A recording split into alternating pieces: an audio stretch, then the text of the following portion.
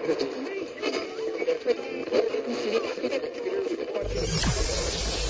ready for unique, rare, and little-known treasures from the golden age of radio.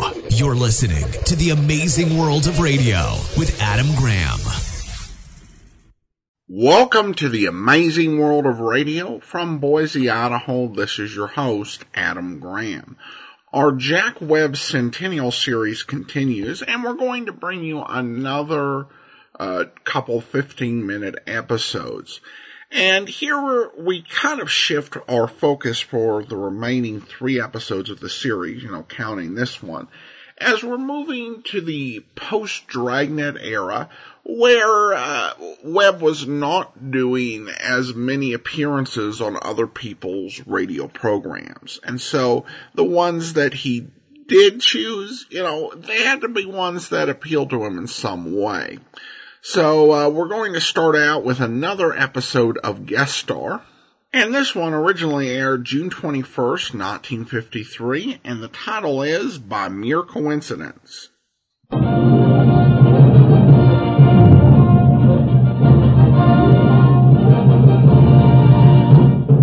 United States Treasury Department presents Guest Star with Harry Sosnick and the Defense Bonds Orchestra, yours truly, John Conte, and starring Jack Webb.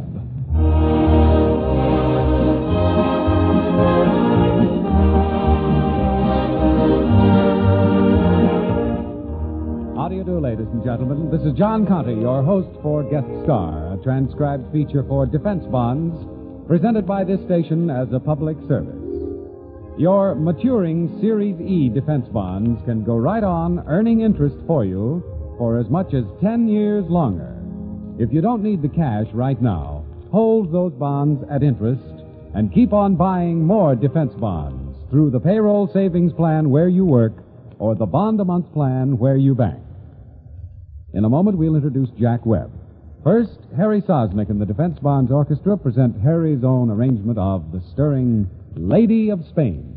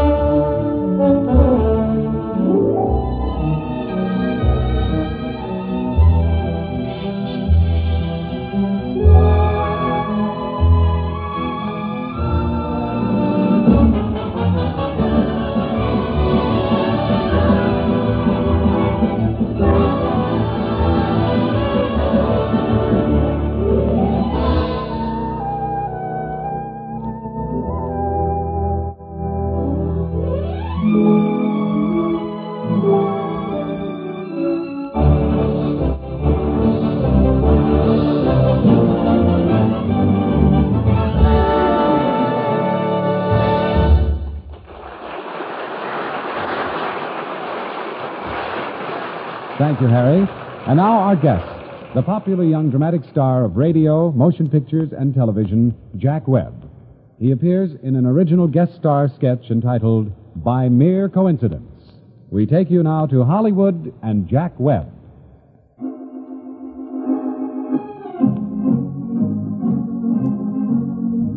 My name's Christopher Adams. I'm 32 years of age, 5 feet 11, 172 pounds, black hair. I'm a salesman with Durham Industrial Supply.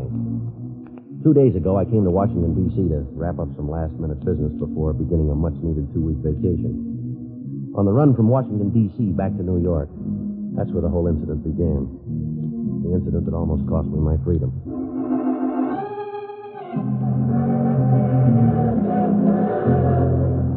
A couple of minutes out of Washington, I thought I could feel somebody standing next to the empty seat beside me. It was a fat man, expensively dressed. Before he sat down, he tossed his briefcase up next to mine on the bag rack. I settled my head back against the seat and started thinking about that 2-week vacation.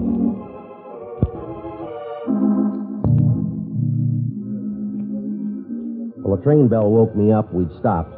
We were in Pennsylvania Station. The seat next to me was empty. The fat man was gone.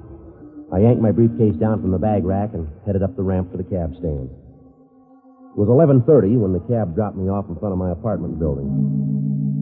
I let myself into my room, flipped the light switch, tossed my briefcase on the bed, and that's when I saw him. The gold initials on the case. Initials J.G. The fat man had picked up my briefcase, and I picked up his. Well, in mine, there was nothing of real value, but what about the fat man? What did it contain? Might hold something very important. I had to get in touch with him immediately. I tried the lock on the case, and it snapped open. I took out the contents. First, a sheaf of papers that contained some kind of odd drawing, sketches of some kind. And then my hand closed around the steel barrel of a gun. Well, the drawings looked like floor plans. The photograph that slipped out of the drawings told me what plan.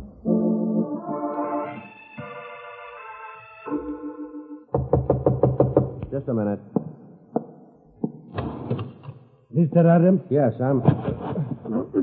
Inside, please. What's going on here? Comrade Gregor, he's here. Yes. Yes, good. Now, look, I don't know what this is all Close the about. door, Maxie. Yes, Comrade Gregor. I see you have examined the contents of my briefcase, Mr. Adams. Well, I was only trying to find out who the case belonged to. Please, Mr. Adams. How well did you examine the contents? You know them well enough to go to the police? Hey, now, look here. I don't know what you're talking about. All I did was... Of course not. You are stupid. So stupid. You Americans make many heroics when the so-called chips are down. No, let me. Not here, Maxim. It is time. Put the papers back in the briefcase. Yes. What are you trying to do here? Who? In good time, you shall know, Mr. Adams. In good time. Ready, Maxim? Yes, Comrade Gregor. Good. Now, Mr. Adams, you will come along with Manor for, I promise you, a short ride. Shall we go? Well, the fat man Gregor and his accomplice herded me out of the apartment, down into their car. At the curb, they put a blindfold over my eyes and told me to keep quiet. 2 minutes later, I'd lost all sense of direction. 15 minutes later, the car came to a stop. I was roughly guided up some squeaky wooden steps and ushered into a warm room. Take the blindfold off, Maxim. Yes, Comrade. There. That is better, is it not, Mr. Adams? So, how do you like your new home for the next few days? It's just fine. Now, look, what's this all about? See, you are not stupid after all, Mr. Adams. Well, I surveyed the room. There was a lone lamp on the table. The table that stood between Gregor and myself. Maxime was moving toward me. In his hand, he held a gun. Well, I thought it was now or never, so I made a pass at the table. The lights! Get him, Maxim! Yes, Comrade! I hit Gregor from behind. I heard him hit the floor. And then I caught the outline of Maxime against the window. I dived for him. I yanked his arms around behind his back and forced him around in front of me. He's here, Comrade Gregor! He's here! Maxim! Maxim, where are you? He's dead, Gregor. Where are you? Speak again. I got your partner's gun, Gregor. Speak again, fool. Oh, no. You're the fool, Gregor. When are you guys going to wise up? You're not going to rule the world. Doesn't your comrade know that? There are too many free men who love freedom. Free men are simple fools who only know the simple things. Your speech bores me. No, it doesn't bore you, Gregor. It hurts you. Destroy the free. That's your 5-year plan. Well, let me tell you something. For every free man you destroy, there'll be 2 more to take his place. You're nothing but a hot-headed salesman trying to impress me with your schoolboy heroics. You know, Gregor, I was just thinking. If I die here, I really got a lot more to lose than you. Wait, Mr. Adams, there is no need for these heroics. Nobody's trying to be a hero. Let us have a party. Yeah, sure. You guys are famous for your parleys, aren't you? Wait, look. I throw down my gun. You heard it? You did the same. Yeah. Good. Now open the door so we have some luck. Sure. You filthy swine! You didn't think I trusted you, did you, comrade? I'm dying. No, you'll live. I'm not that good a shot. No, you're going to live. Wait till the boys hear that, huh? Oh. Oh. Yeah, Comrade Gregor. You're going to live. Well, I'm on my vacation. I'm enjoying the so-called simpler things in life. The beach, the sun, the cool drinks, and the pretty girls. Yeah, simple things. Enjoyed only by free men.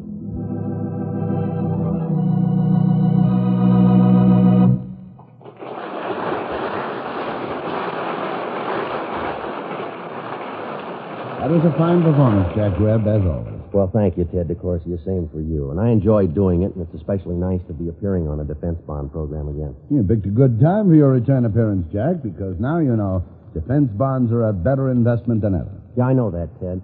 I've always been a strong believer in defense bonds because they're a safe and sure investment. And with the new features, well, they're now even better. But the most important thing to me is the fact that bonds provide a perfect way to save, not only for your own future security, but for your country's defense as well. Right. Defense bonds are now even better. Now defense bonds pay more interest and have a shorter maturity period. Two, we can all play a part in our country's defense effort by signing up for the payroll savings plan or the bond-a-month plan. Those two automatic plans that make saving easy and systematic. Yes, these automatic plans make it possible to save before we spend, and that's important. So, friends, may I suggest that you sign up today for your country's defense and your own future security by enrolling in the payroll savings plan to buy defense bonds. There's no better investment in the world. Thank you, Jack Webb. And now Harry Sosnick leads the Defense Bonds Orchestra in a musical finale, Johnny Green's unforgettable Body and Soul.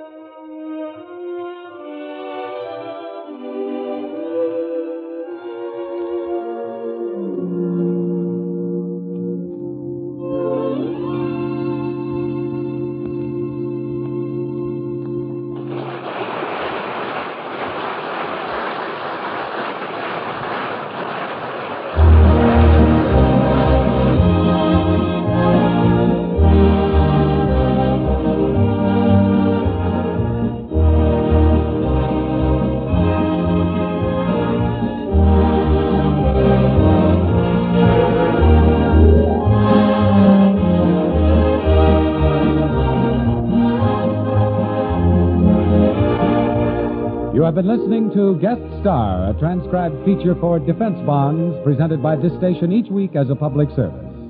Our thanks to Jack Webb for a fine performance and to his supporting players, Ted DeCorsia and Fritz Feld, and his director, Louis Graff. Next week, we'll have another favorite star and more good music by Harry Sosnick and the Defense Bonds Orchestra. So we hope you'll be with us.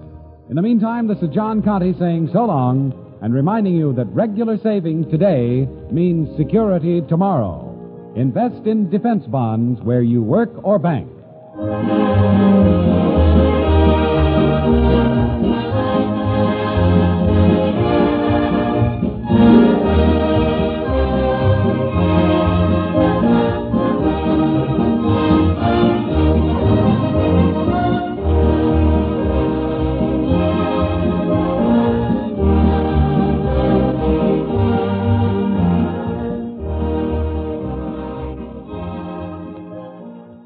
Welcome back. The scenario I couldn't help but be reminded of Border Town, with him riding beside a fat guy and getting a mysterious package. But we get a nice little battle between Jack Webb and Communist, and I think it's pretty enjoyable, bit of Cold War storytelling. I do think at the end he does overstate his cases, suggesting that only free people enjoy pretty girls. He was probably right about the sun, but that probably had more to do with them being in Russia. But at any rate, an interesting 15 minutes, and certainly it's a very different tone, reflecting the Cold War as opposed to the more immediate post-World War II era of his earlier appearances on Guest Star, which were definitely lighter stories, less focused on the whole question of national security as the topic of the play. And here, this one's definitely a bit more hard-edged. All right, well, we're going to bring you another series.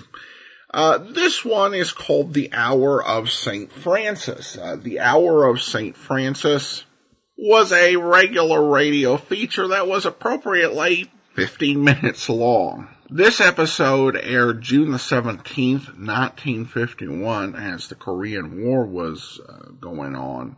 And the title is Welcome Home, Soldier.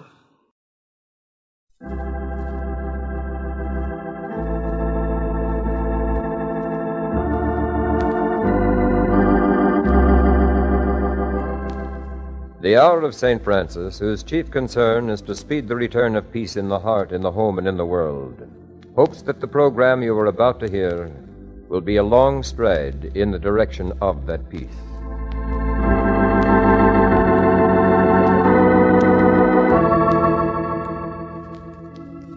Ladies and gentlemen, this is Jack Webb. We have a letter that we'd like you to hear. This letter is addressed to Private Thomas T. Williams, but it was written for our country, for our world, and for you.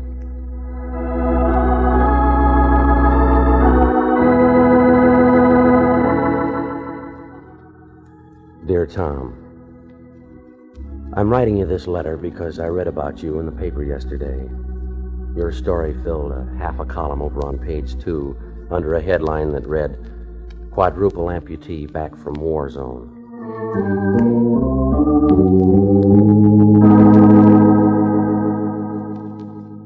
Well, I read how you'd been wounded, how you'd crawled across the ice of a frozen reservoir, how you'd lost both arms and both legs from frostbite and gangrene. I read that you were 22 years old, but it was the last sentence in the story that made me write you this letter. I can see you, Tom, being lifted out of a hospital plane on a stretcher. I can see the reporters and the photographers rush up to you. Tom, I'm from the Evening News. I'd like to ask you a couple of questions. I'd like to get a picture, Tom. Turn your face just a little this way. Go away and leave me alone. Oh, this will only take a minute. All I want is a couple of words. Come on, Tom. Let's have just one picture, huh? Go on away. You think you've got me cornered, don't you? You know I can't smash that lousy camera. You know I can't get up and run. Get out of here and leave me alone! Try not to be disgusted with this, Tom. The reporters and the photographers were just doing their job. But it was more than just a job this time. You're news, you know. But you're really more than news.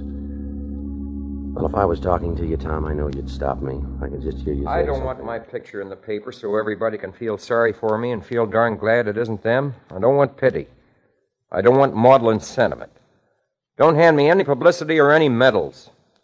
Give me back my right arm so I can hit a baseball. Give me back my left arm so I can catch it. Give me back my leg so I can jump the front fence on my way home from work. Give me back my feet so I can drive my own car. Give me back my arms to hold the girl I wanted to marry. All right, Tom. Just one more kiss. That's what I want. I don't want to be a freak.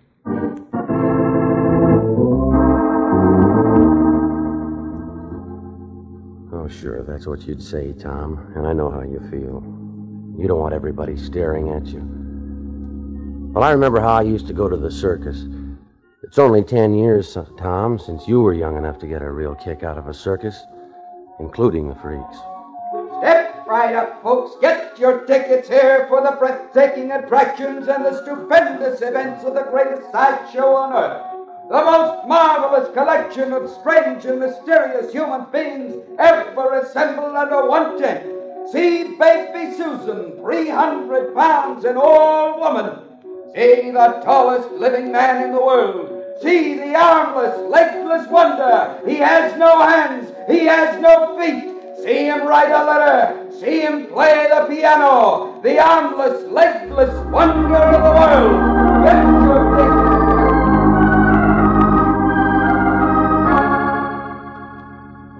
But you're wrong, Tom. We don't want your picture because you're a freak. We're not going to stare at you out of ghoulish curiosity. Tom, you're an idea. You're a symbol. We have to be interested in you. If I was talking to you, I know you'd stop me again. You'd probably say something like this. Sure, I'm interesting. You get a kick out of trying to figure out how I manage to live when I can't do anything but breathe. Why don't the photographers take a picture of a nurse spooning oatmeal into my mouth or washing my face? I can't even wipe my own nose. Why don't they get a picture of a nurse holding a handkerchief to my nose and telling me to blow? And I'd still say you got us wrong, Tom. Now, we have to be interested in you because you're our conscience. Our conscience and our pride. We look at you with reverence and respect. The kind of reverence we give the unknown soldier.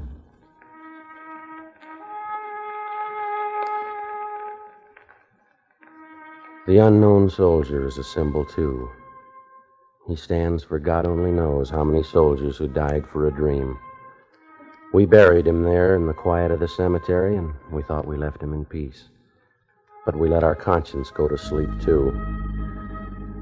And we dreamed that we'd found peace. We forgot how we had prayed to God to end this war. And we thought that we'd saved the world for democracy all by ourselves. We thought we could build the brave new world with only our own muscles and our own minds. Tom, we bought you a ticket to Korea years before you were born.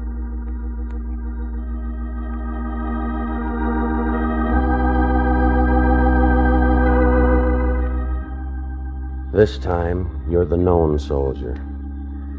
In 1939, the guns turned our dream into a nightmare, but we didn't wake up, Tom. We talked in our sleep, the war to end all wars, one world, United Nations.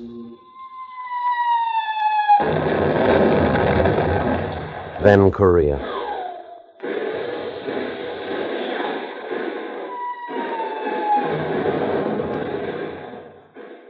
We're awake now, Tom. Korea opened our eyes. Now we see you, our known soldier. You're the sum of all our mistakes, our selfishness, our evasion. We let this happen to you, we the people. We're responsible. We did all the wrong things in conference rooms, in business offices, in houses all the way from the restricted residential districts to the slums.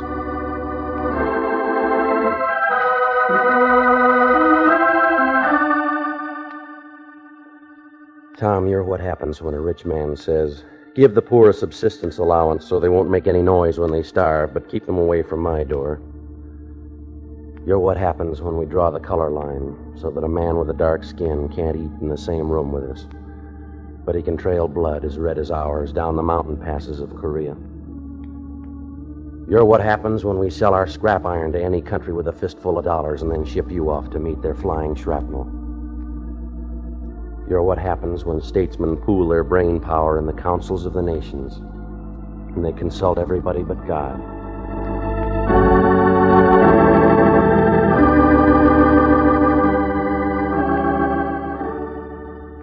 But you're not only our conscience, Tom. You're our pride.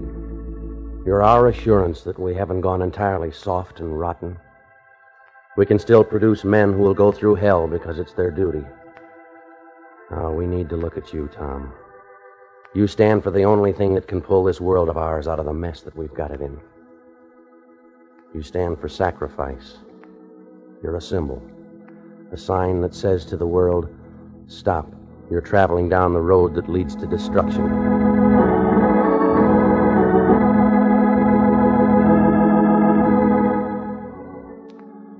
And you're not an original, Tom.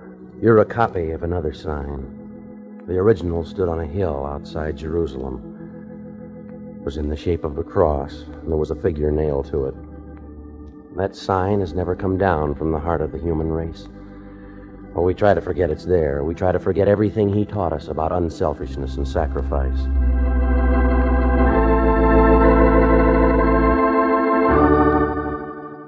And then you come along. You make us remember. We can't blame the politicians for making us forget, Tom. Politicians are people just like us. Well, it was one of them who first said, what is truth?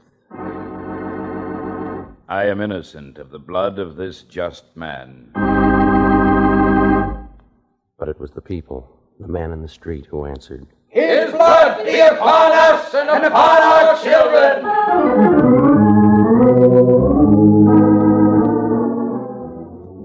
Tom, try to understand us and forgive us. It isn't just the photographers who are asking you for a picture. They're only speaking for the rest of us, for your whole country, who needs to look at you. 1 million boys are asking you, boys who throw baseballs, who run and jump over fences. Tommy, I'm home to supper. Tommy? Boys who kick leaves on their way home from school. Who feel in their pockets for change to buy a Coke for a girl after a Saturday night show. Boys who fold their hands in prayer. Our Father, who art in heaven, hallowed be thy name.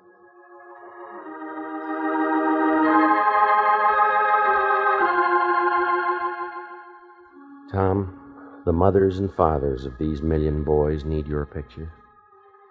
They need it for themselves so they can look at it and think. This could be my son. Am I going to let this happen to my boy?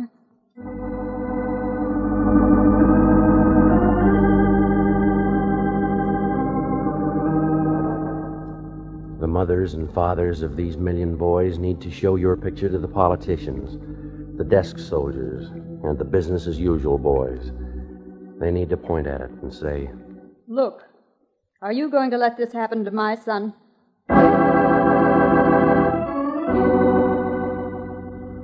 Well, I had to write this letter, Tom, because I know how those reporters and photographers really felt. Trouble is, they've talked the crooked line of publicity so long that the truth won't come out straight anymore. But this is what they mean, Tom. We need you. Once before, you answered your country's call. Do it again for a better reason. Face those cameras and the questions as bravely as you face the bullets. Make us realize that we've reached the ultimate in error. We've cost you everything you could give and still live.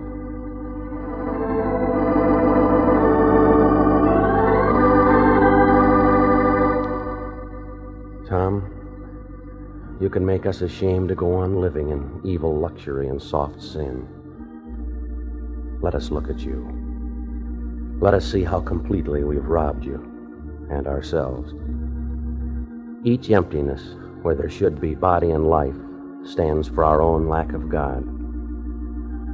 We cut off your arms and your legs when we cut God out of our lives.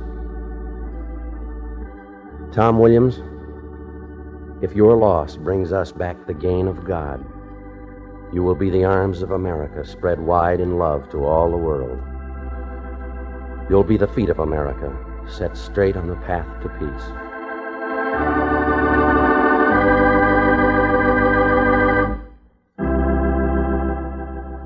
This episode of The Hour of St. Francis, entitled Welcome Home, Soldier, featured Jack Webb as narrator and was brought to you by the Third Order of St. Francis as a gesture of goodwill to sincere men everywhere.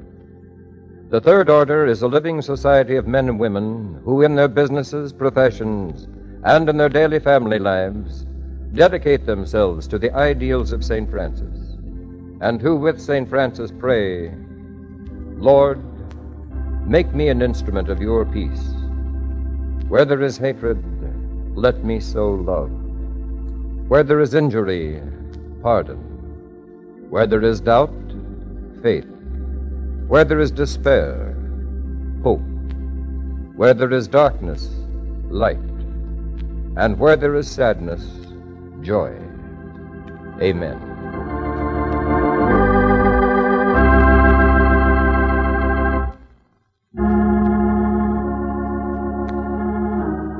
For a copy of the program you have just been listening to, or of the Peace Prayer of St. Francis, write to The Hour of St. Francis, in care of the station to which you are listening.